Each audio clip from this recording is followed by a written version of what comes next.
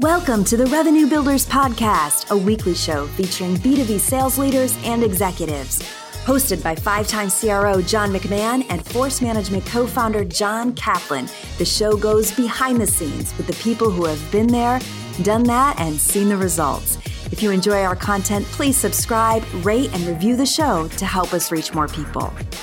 Revenue Builders is brought to you by Force Management. We help companies improve sales performance, executing the growth strategy at the point of sale. Find us at forcemanagement.com. Enjoy today's episode. Welcome to the Revenue Builders Podcast. I'm John McMahon, and my special guest today is Keno Helmi.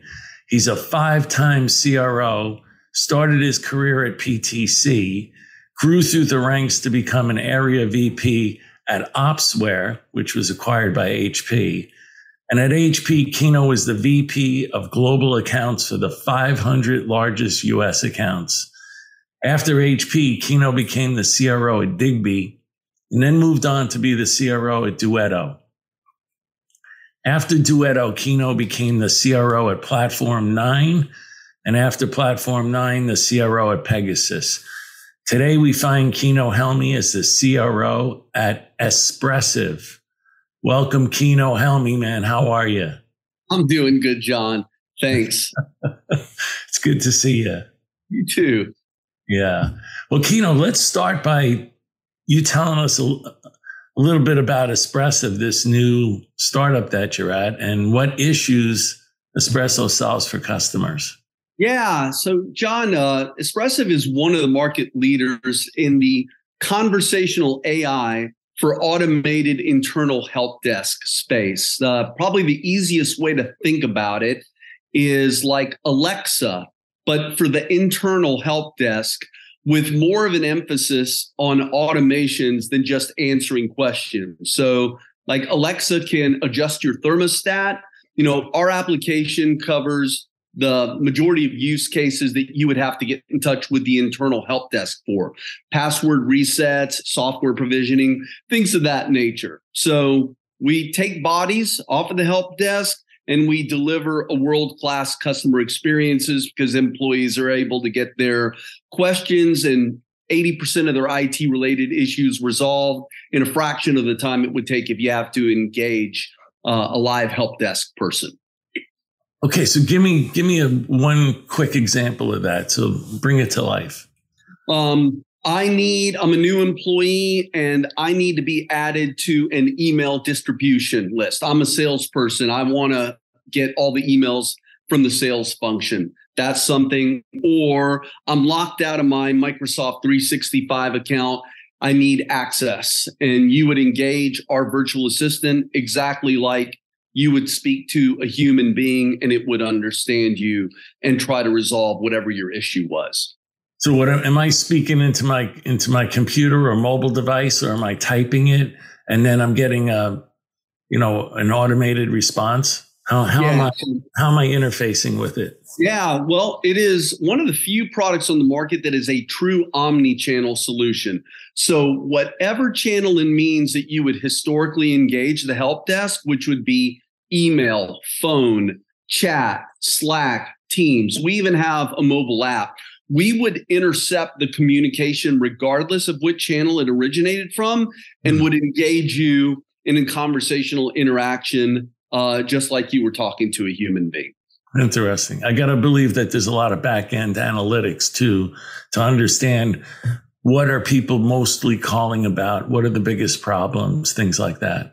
Yeah, it's kind of a good lead into what we might be talking about today. The topic is that the first thing that we do when we've gained agreement that we're going to try to validate technology is we get a data dump from the customer's ITSM platform, whether that's ServiceNow or Avanti or Sharewell. And all that data that you just referenced is pretty well documented in that data dump. So we go into some kind of a validation event, understanding what constitutes 80% of the reason people are engaging the help desk in the first place.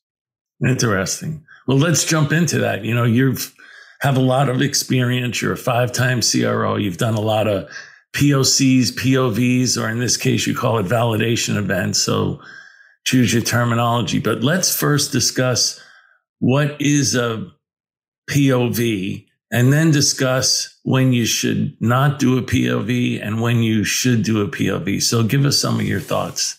Yeah. So the term POV, I've only really seen it kind of being used in the last 10 years. Back in the day when you and I were at PTC, we used to use the term POC, and the abbreviation stands for proof of concept.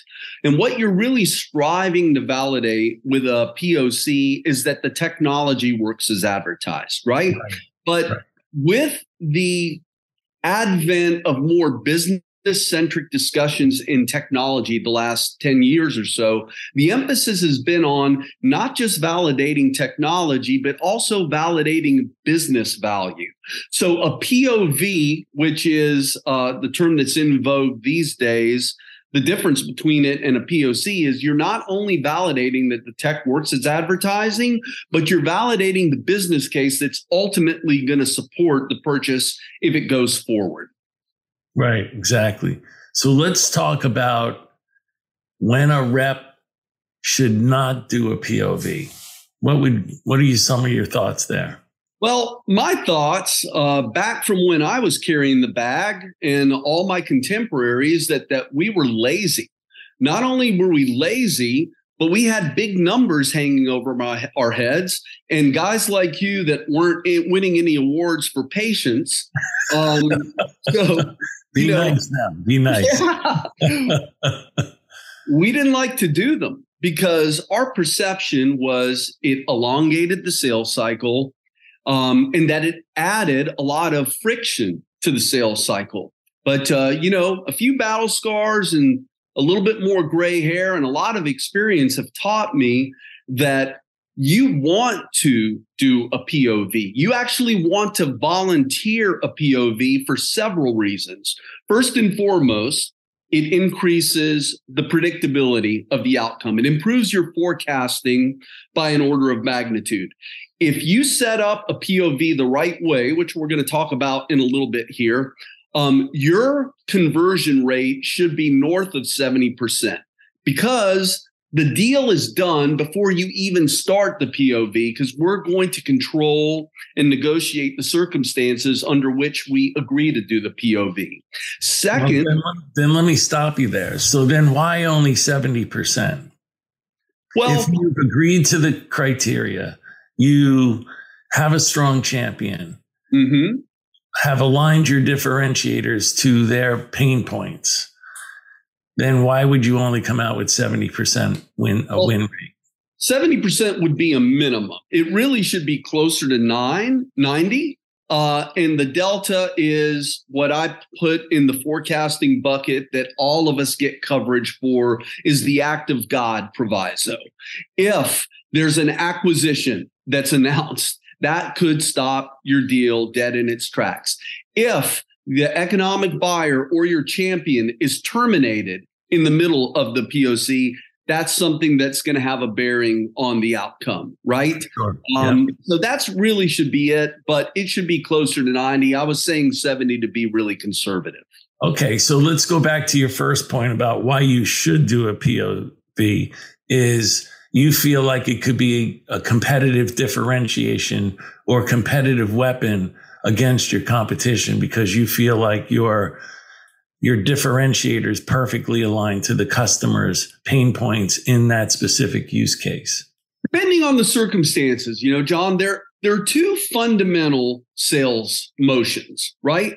Sales motion A, the customer doesn't know that they're sick. They don't know that something's wrong. You're showing fire to caveman. You're trying to provoke them and put them into the market. There is no competition. The competition is do nothing, right? And then sales motion B, the customer is actively in the market for a solution. They've been doing research 6 months before any salesperson finds out about it. They're going to buy something from someone. You don't need to convince them to buy something. They're going to buy something, and it's just going to depend on which company they end up buying for. So in sales motion A, you earn the right to predicate the POV on an investment in you. if I do this, if I meet the success criteria, you're going to buy this solution from me. In sales motion B, you don't have that right. All you can hold their feet to the fire is that they're going to commit to buy something from someone within a prescribed time period. And then the challenge begets making sure that the success criteria is very heavily weighted towards you. Okay. But let's pick this thing apart a little bit. If I have, in your case, Espressive, I have a brand new technology that customers may not actually understand how to implement it, what the use cases really are, I can alleviate a lot of their concerns by doing a POV and proving to them what my product can do for them in their particular use case. Precisely. That would be sales motion A. Okay. And then if I have a complex solution, something that really takes a long time, it's not easily demonstrated, but it's more demonstrated through, maybe a multi-day POV, because it's a complex problem. It requires a deeper understanding to showcase its value. In that case, I might want to do a POV. Sure. If they don't know that they're sick, they need to see what well looks like. And that's exactly why you would do one. Right. Okay. And if I am going to do one, which you had talked about earlier, I have to have met the EB in advance of the POV to qualify certain items. So when you meet the EB in advance of the POV, what do you recommend your salespeople qualify for? So, our experience categorically with EBs is that the animal looks really, really similar across all functional areas, across all disciplines. He or she is very impatient. They tend to be very bottom line oriented, and they're trying to very quickly assess risk and return. So your talk track with the economic buyer has to meet that fundamental criteria. A statement about the business problem, a statement about how we're going to eliminate or reduce the business problem, what the investment looks like, how we're going to go about proving that the investment will drive the return that the investment is predicated on. And then there may be some ancillary stuff that improves your chances of winning the deal and potentially growing the deal, like his or her vision beyond the initial scope of the deployment, or how this might elevate an agenda that you think they might be interested in. When we're talking to CFOs, we're talking about ROIs. When we're talking about COOs or even CEOs, we're talking about driving shareholder value. So you want to use the vernacular for whatever the deliverable of the POC is going to do in a language that they understand and that gives them an additional incentive to get vested in the POC. Whereas initially, the only reason they may be having that conversation is because this is something that their team wants to do, but it'll probably be for more tactical reasons. So those are the reasons that you want to meet with the EB. Increase the predictability of the deal, potentially grow the business value of the deal, and set the table for expansion down the road, since most POCs for the initial deal are a land and expand motion. Yeah. And in that meeting, are you qualifying for budget and timing and key stakeholders that should be involved or should not be involved in the POV? Those are table stakes. Yeah. That is the central purpose that we as salespeople want to meet with the EOB. That's a minimum, that you're going to buy something within a prescribed time period and that there is budget and that we can discuss any gotchas or jack in the boxes that may appear at the last moment, like it's got to obviously pass the security review, or there's a compliance person if there's any kind of personal data that's going to be shared during the POC. That's what the purpose is, to identify any and all parties whose votes that we have to get, make sure that the dollars are there, and make sure that they're prepared to ensure that the purchase occurs within the specified period of time. Yeah. And I also want to go back on something you said about the EB's vision, especially these days, because we're doing a lot of land and expand. So you really need to understand what their vision is for this product if they do buy. Yeah, I'll give you an example of a deal that we recently did where we were able to actually triple the size of the deal because we followed this playbook. The name of the company is DXC. They used to be called EDS before HP acquired them and then spun them off. So they are in the business of selling outsourced help desk to the Fortune 500. So if you're an employee of Pfizer, when you call the help desk, you're not actually talking to a Pfizer employee. You're talking to a DXC employee. DXC wanted a we eat our own dog food narrative, right? So not only are we selling this in our go-to-market stuff, but it's something that we actually use internally. So we started with the CIO, who was not really excited about having this shoved down their throat, right? So she did a deal with us begrudgingly. But after we started showing some results and having some conversations with her, she started talking about a vision where instead of having to go to 12 different chatbots for the different functional areas, oh, my paycheck's messed up, I got to engage the payroll chatbot. Oh, I need a PO cut, I need to get to the supply chain chatbot.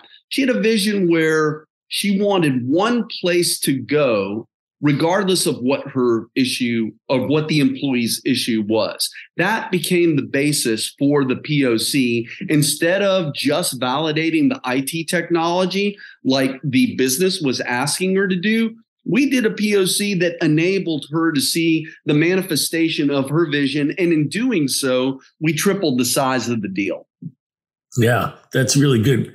So that's another reason why you might want to do a POV. I mean, you can create a pretty large ROI during the POV that's based upon some of the preliminary ROI calculations that you have. And then inside the POV, you can really bring those to life and maybe, to your point, generate a much larger deal.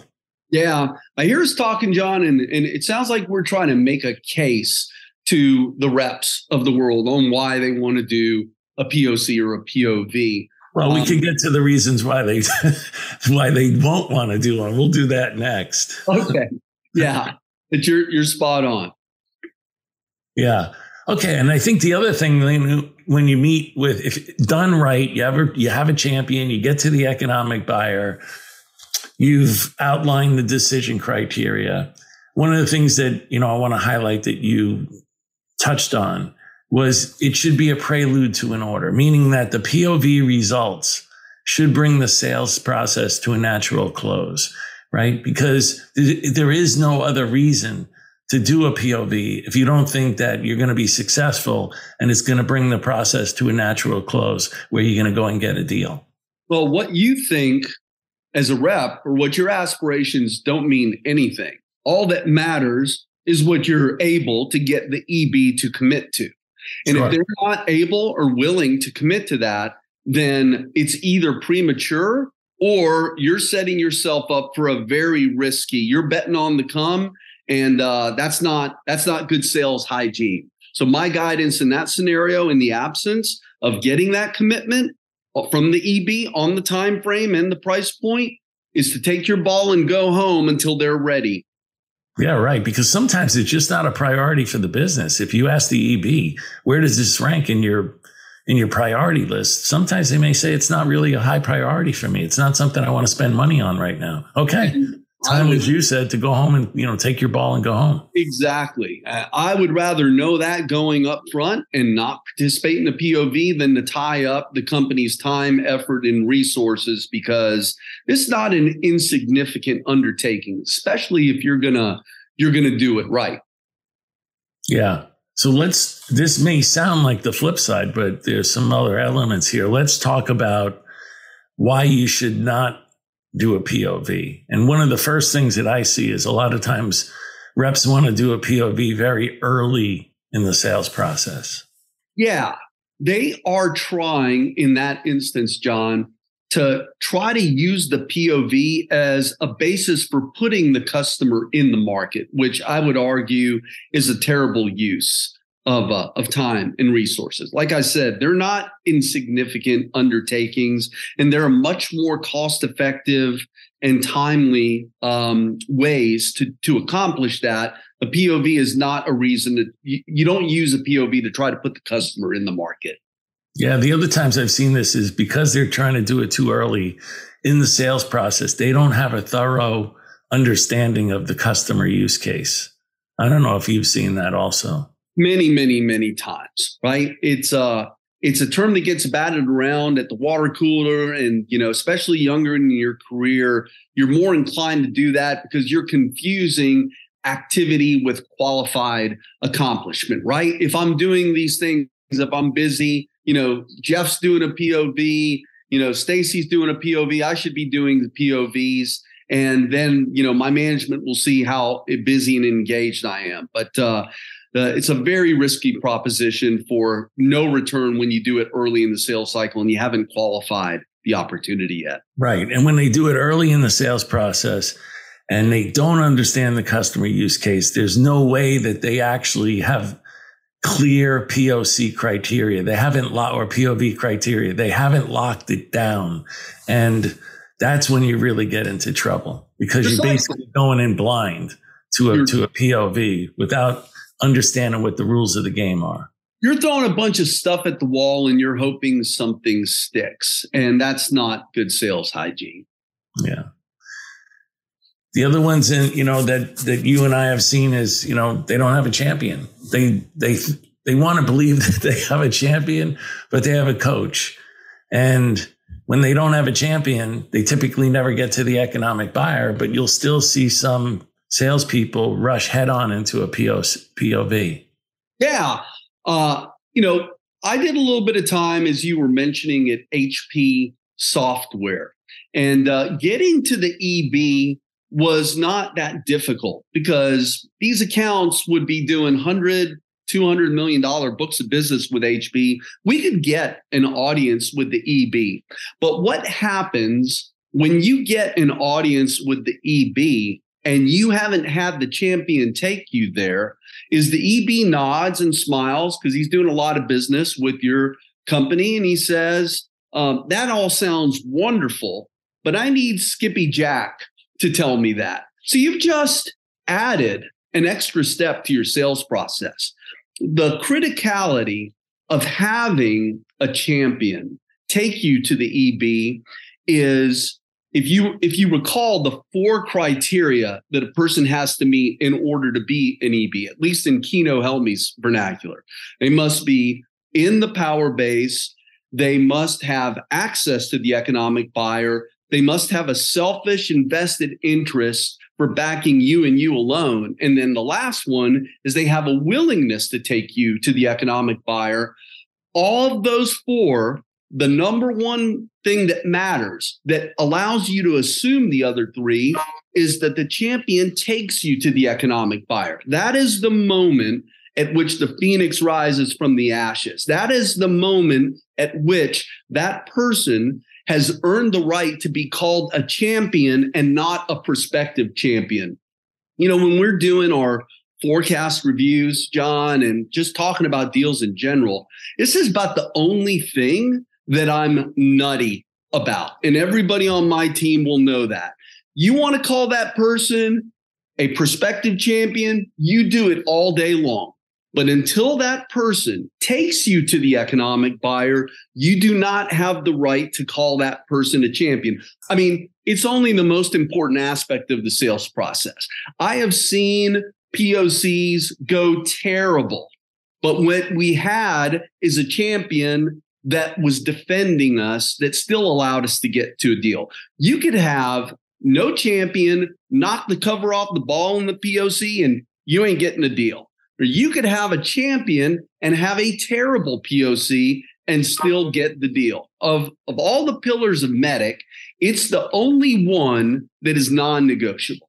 Right. You can win deals without good metrics. You can win deals without really understanding the decision process. But you cannot, under any circumstances, win a deal without a champion. And I know we're not here today to talk about champions, but in the context of POCs, I emphasize having the champion take you to the economic buyer, even if you can get to the economic buyer some other way.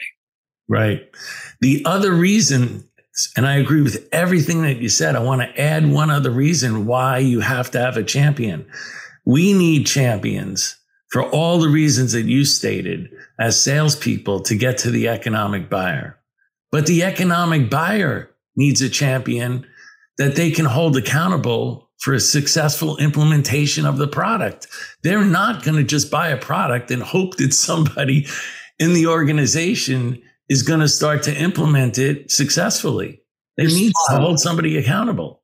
That is exactly why it's critical for him or her to take you to the economic buyer. What they are saying subtly in doing so is, I'm signing up to deliver on that project. I'm the one putting my neck on the line to make sure that these are the guys that I want to dance with. Yeah.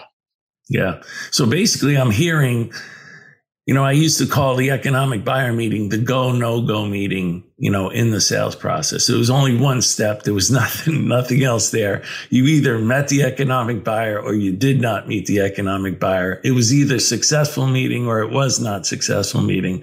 It was black or white. That's it. And it sounds like you're pretty much the same in your sales process. I am spot on with one caveat. It's great that you go have the meeting with them, but especially younger reps, this is a good message to all you younger reps out there. That's half the battle, getting to the EB. When you actually get there, you do not leave that meeting until he or she has committed.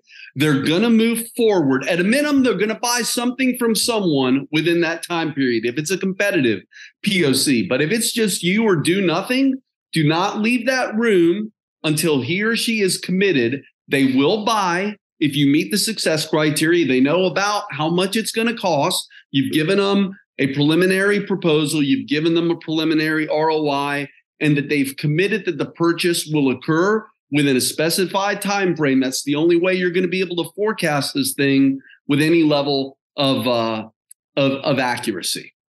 Yeah. So let's try to wrap this into like a bow by talking about what a rep should do if they are going to do a POV, what they should do before the POV, during the POV, and after the POV. So let's start with what they should know and what they should be prepared for before the POV. So ideally, you would have gotten some coaching from your champion, about what the person is like, the EB, right? Just, for some basic rapport building. Are they a Red Sox fan? Did they go to Notre Dame or whatnot? So you can start with a little bit of rapport building. Then you should walk your champion through what you plan on covering with the EB, and make sure that he or she has sanctioned the flow of the meeting and what you plan to cover. At a minimum, the EB is going to want to know why we're doing this. They're going to want to know how much it's going to cost, and they're going to want to know how to make their money back, and then what assurances they're going to get that the implementation is going to be successful, right? That is, at a minimum, what you need to be prepared for. That's basically the three whys. Why do they have to buy? Why do they have to buy from you, and why do they have to buy now? And if you're not prepared to really answer those questions succinctly, you're probably not going to have a good meeting. That's table stakes. Above and beyond that, you'd love to know, a little bit about this person's ascent through the organization. Does this person looks like they're looking for bigger and better things? And you, to the extent that you can help use your technology to cultivate a platform that addresses their broader vision, that's how you set the table for a better negotiation and ultimately for some additional expansion, as in the case of the CIO with DXC that we referenced. She had a vision that we were able to map to that enabled us to triple the size of our deal. That would be bonus points. That's if you're looking to get a bigger deal. That's if you're looking to ensure that the software will proliferate. But why do anything why do anything now, and why do anything with me are the minimum criteria that you need to be prepared to succinctly answer before you have the EB meeting. Okay. So now you're getting ready. One of your reps is getting ready to do a POV. Mm-hmm. And then, basic table stakes, like you said, is we have to understand the customer needs, their pain points, their challenges, specific goals of the POV, to their unique requirements. What else do you want to see from your salespeople before they do the POV? We talked about the EB meeting, but now we're preparing to actually do the POV. Yep. So first thing we got to do is settle on the test plan. And by the test plan, I mean, what specifically are we going to be evaluating during the scope of the POV? This is where younger reps will get batted around like cat in a ball of yarn sometimes.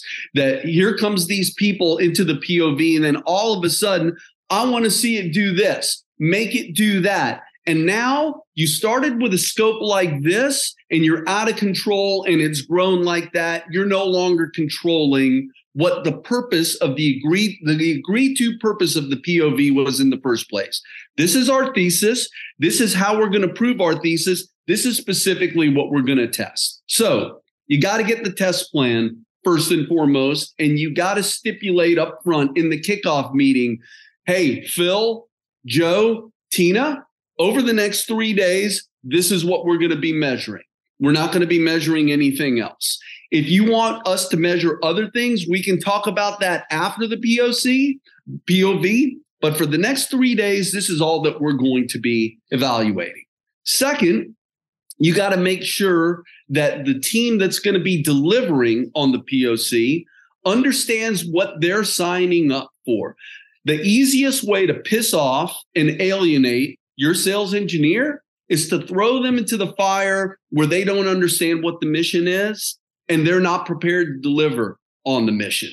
The POC and the deal should be won before you even land on site. And the way that we know that is because we've agreed on the scope, we've gotten commitment from our team that they can deliver on the scope, or if they're nervous about it, we reset expectations, modify the scope. And then lastly, we want to make sure that the environment that we're going to be landing in order to execute on the POC has all the blocking and tackling addressed. Firewall ports have been set up. The people on their side have been assigned and designated. We know what we're going to be doing with each one of those people. And all of that should be codified in the POC plan or the test plan, which we will deliver to the customer in advance of starting the POC, which makes sure that we're on the same page.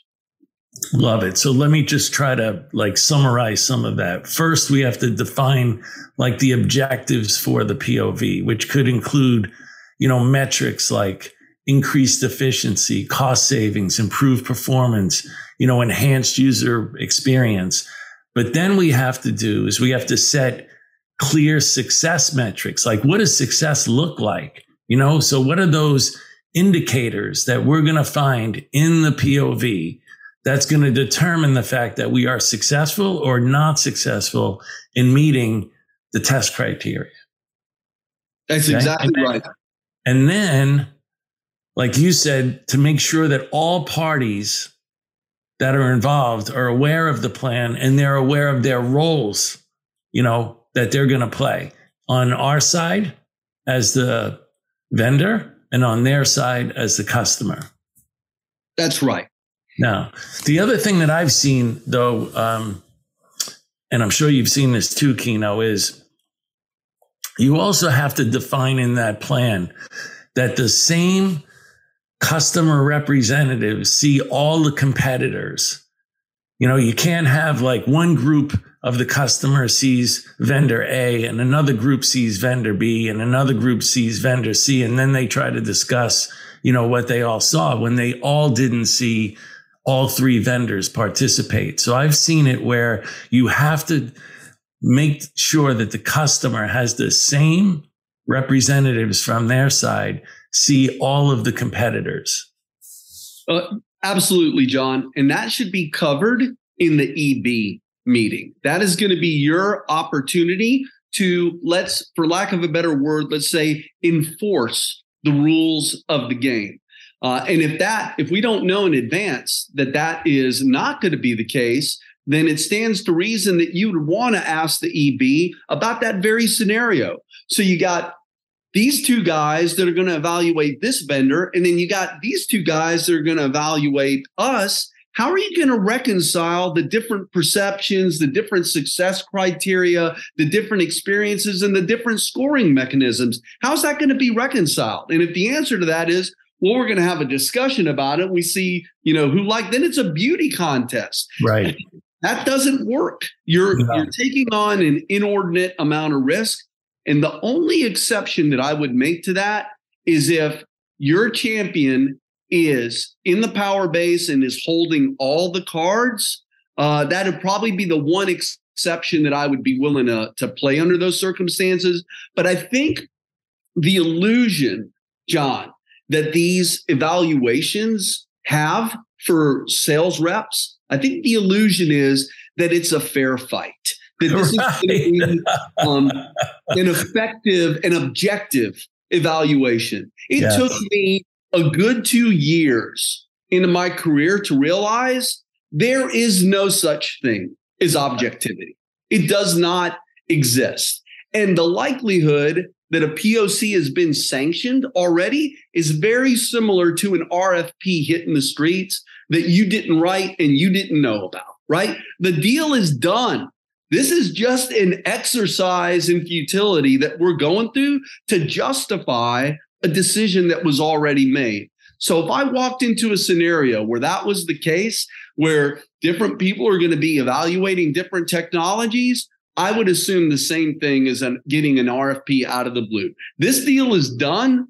And unless I'm the guy that suggested that that's the way that it goes down, and this deal was done at my champion, it's the only way I would participate in that. Yeah. And it's also that all vendors have to participate in the same time frame. Like if you say it's 2 days for the POV, it has to be 2 days for every vendor. There can't be any excuses. And the same criteria like you talked about. And another trick that I've seen is sometimes I've seen it where we've specified that 2 application engineers work the POV, and then you find out that the competitor had 3 or 4 application engineers working the same criteria. Well, that's just not a fair fight. There is no. You have to make sure that you outline all these things in the plan. Otherwise, you can get beat up. You can, because you're kidding yourself if you think your competition is going to play fair and play by the rules, right? Those are simple guidelines to be ignored by good salespeople. This is war. You shank, you bite, you gouge eyes, whatever it takes to win the business. We don't care about fairness. We care about winning. We care about winning deals. So the best way that you can do this is to ensure that your test plan is going to be the scoring mechanisms by which all vendors are evaluated. That's why you also want to be the first person that gets to the EB and the first person to develop a champion. Because when factions rise, once this thing becomes sanctioned, once it's going to be a full-on evaluation, that's when the jack in the boxes start. And the reason I say the deal is done before it even starts is because we know that the criteria that is going to be used for evaluation and the test plan and the scoring mechanism were produced by us. And spoiler alert, it's very heavily slated towards our strengths. That shouldn't be a surprise to anybody. Right. And I want to go touch on something that, you had a lot of lessons learned on also is scoring, because a lot of times you have to watch how the customer is going to score each and every one of the different capabilities. Because sometimes they may, on a scale of 1 to 10, 10 being best, they may give you a 10 on a certain capability. But then what they do is they add a weighting. And then that's one of your major competitive differentiators. And they may weight it as a 1. So then it comes out as a 1.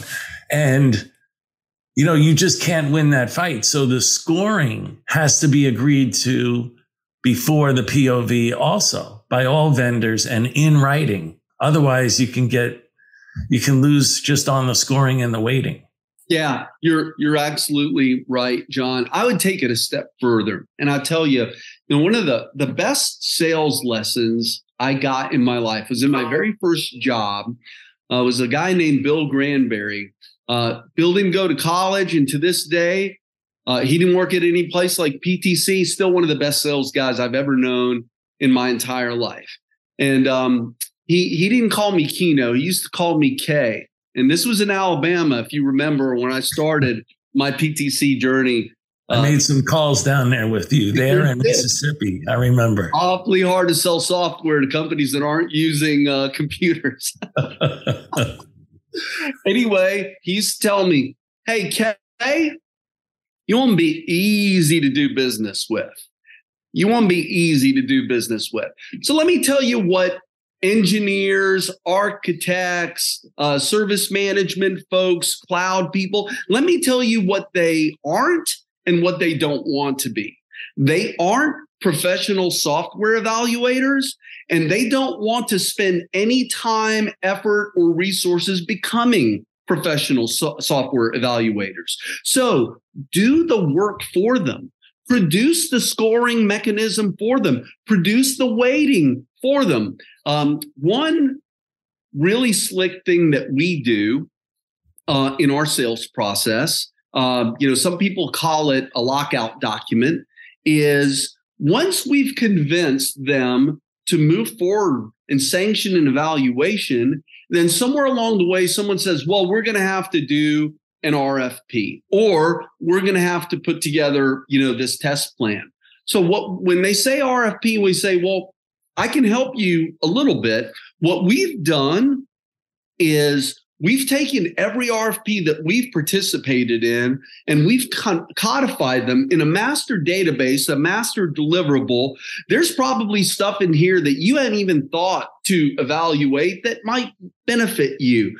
So I'm going to take the customer's name off of it, and I'm going to provide it to you, and then you can just kind of pick and choose. Well, you know what happens 9 times out of 10? They use the exact deliverable. They don't make any changes. They just send it out. Yeah, well, the change they make is they put their company logo. Yeah, all the boilerplate stuff. Yes. Yeah, they take the bait every single time. And the reason is they don't want to put together those deliverables. The deal is done.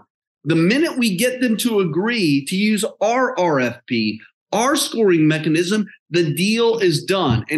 And the weighting is already slated towards us, John.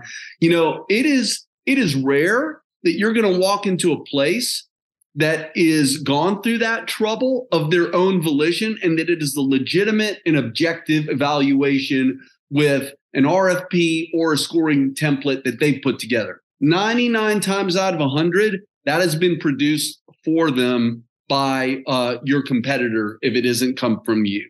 100%.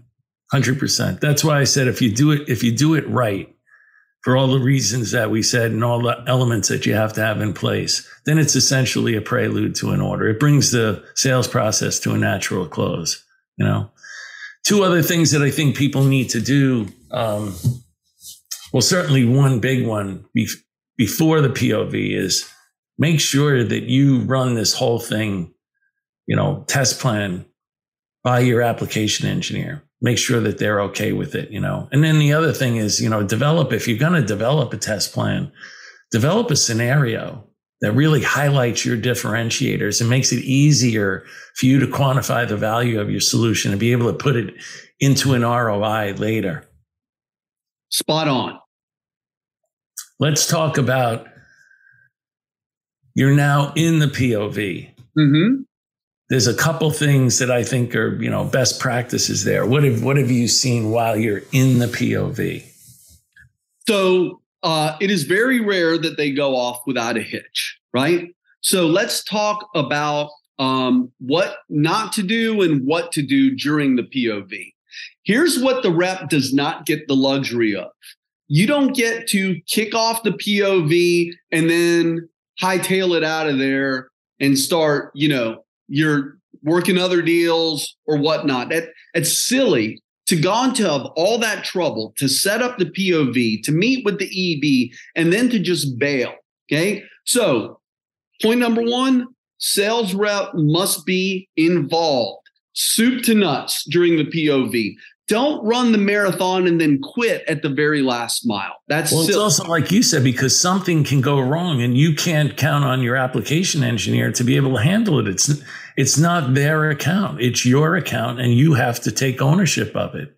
You got to take ownership of it and you got to buy them air cover. So when something goes wrong in the POV, you start singing and dancing. You say, we're going to take a little break here and I'm going to go around, get everybody some coffee and donuts while we're, while we're checking on something to make sure that we can complete the POC. Don't let them know that something has gone wrong that we can't handle. So have a contingency plan.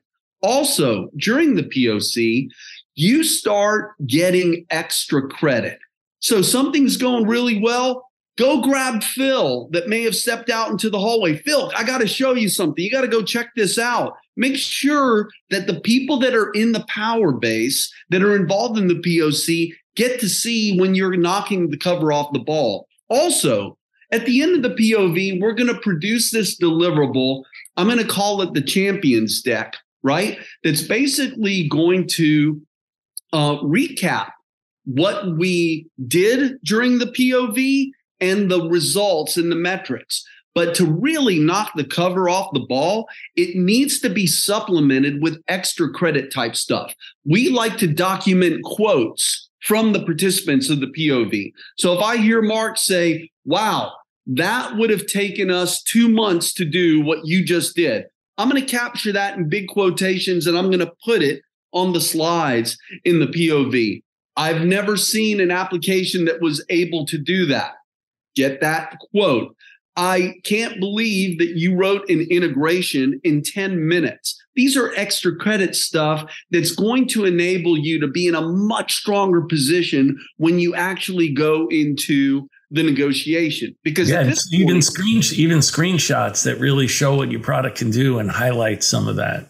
Right? Yeah. But the key is, it's another reason why the salesperson can't leave. You need to be constantly measuring performance against the defined metrics because you're trying to quantify value and you're trying to highlight, as you pointed out, extra credit items.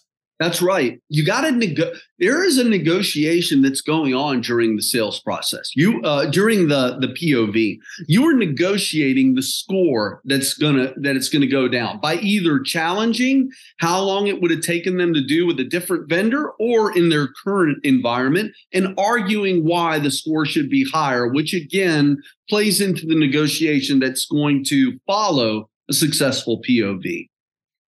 I think the other thing, Keno, that I've seen during the POV and why the sales people have to be there also is because you have the potential to build new champions. And typically your application engineers can help build some technical champions, but there may be some business champions that are in the room constantly for the whole entire POV. But what I've also seen is there's a lot of business people that come and check on the POV.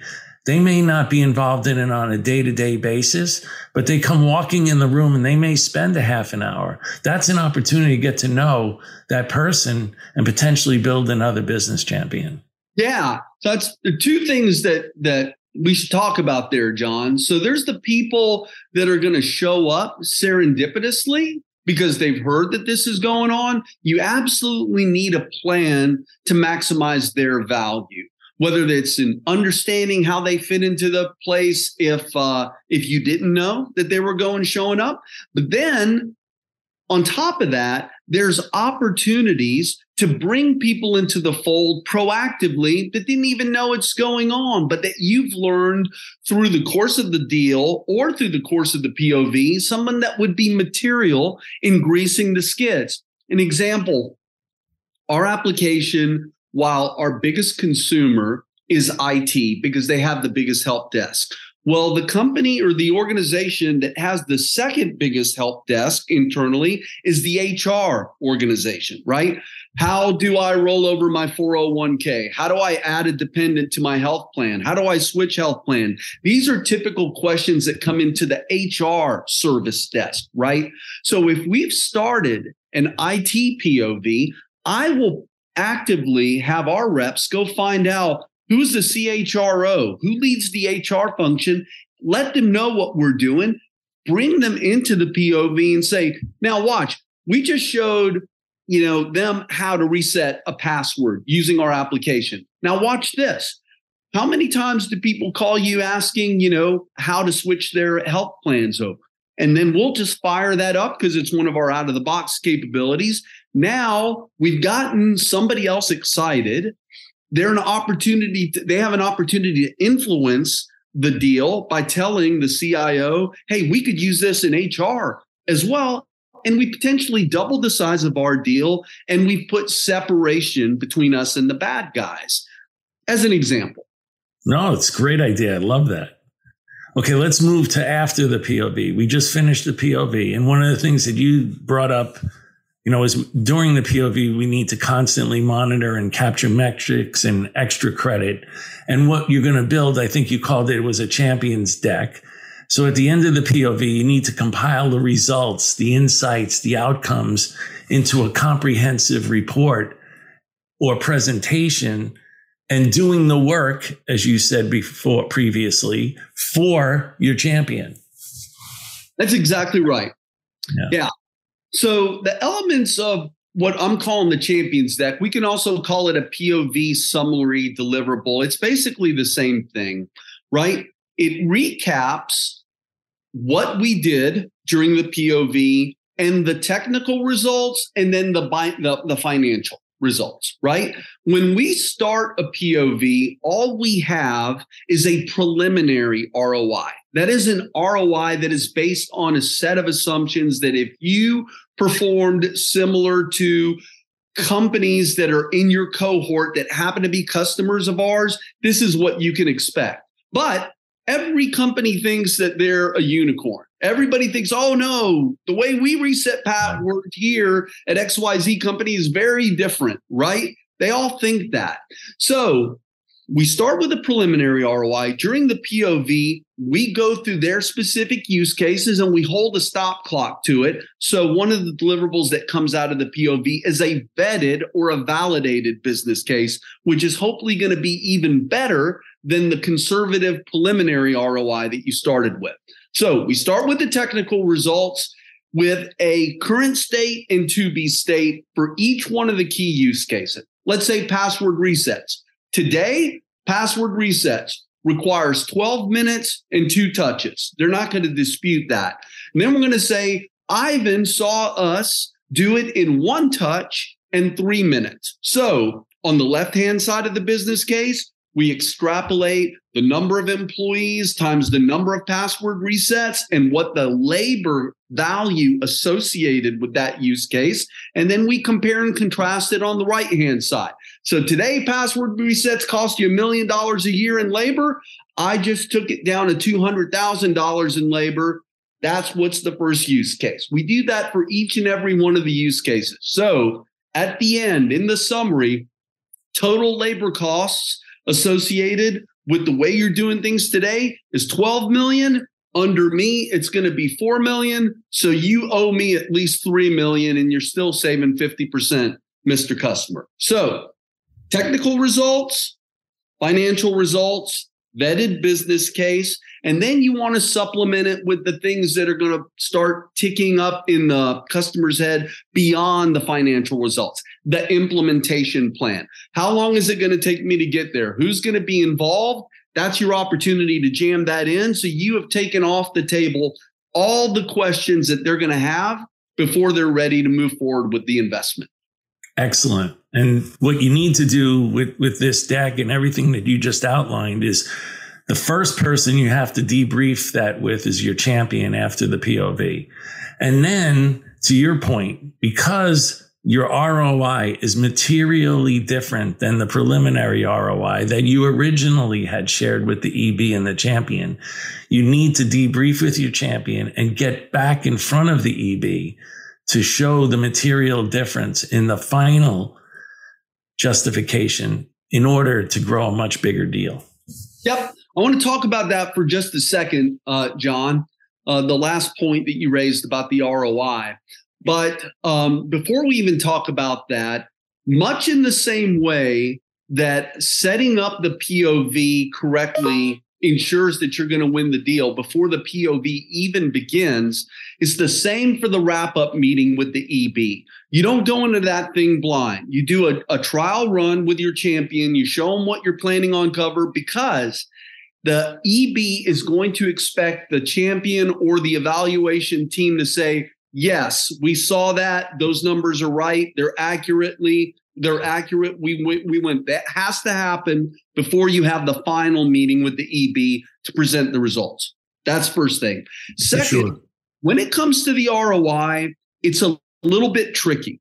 There's a needle that we're trying to thread, right?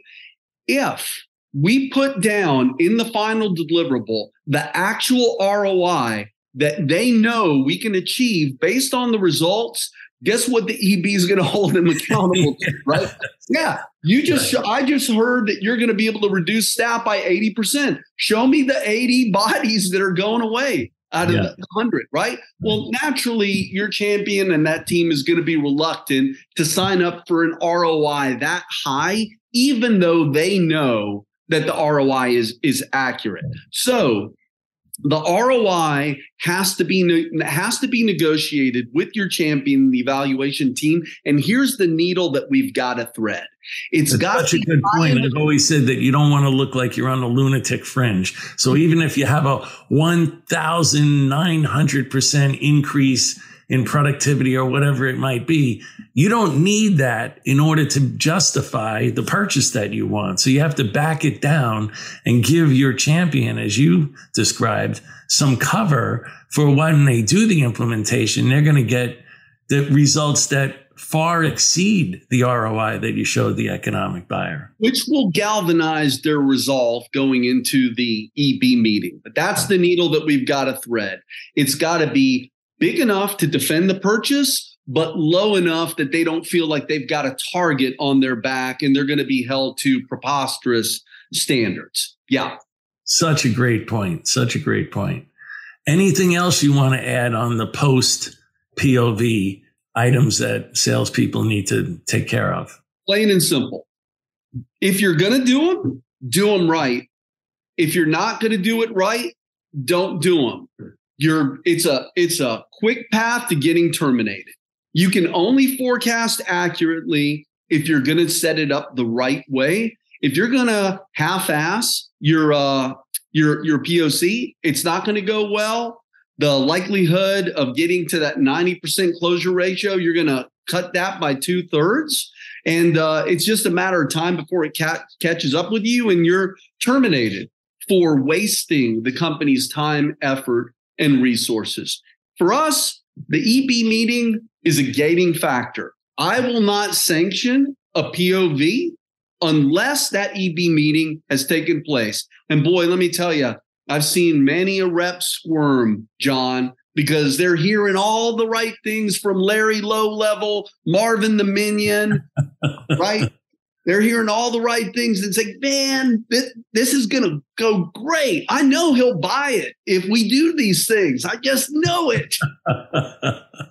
They don't want to have the tough conversation, but I would argue that's your job, man. That's the ante to play. So become comfortable having uncomfortable conversation is my parting words of wisdom.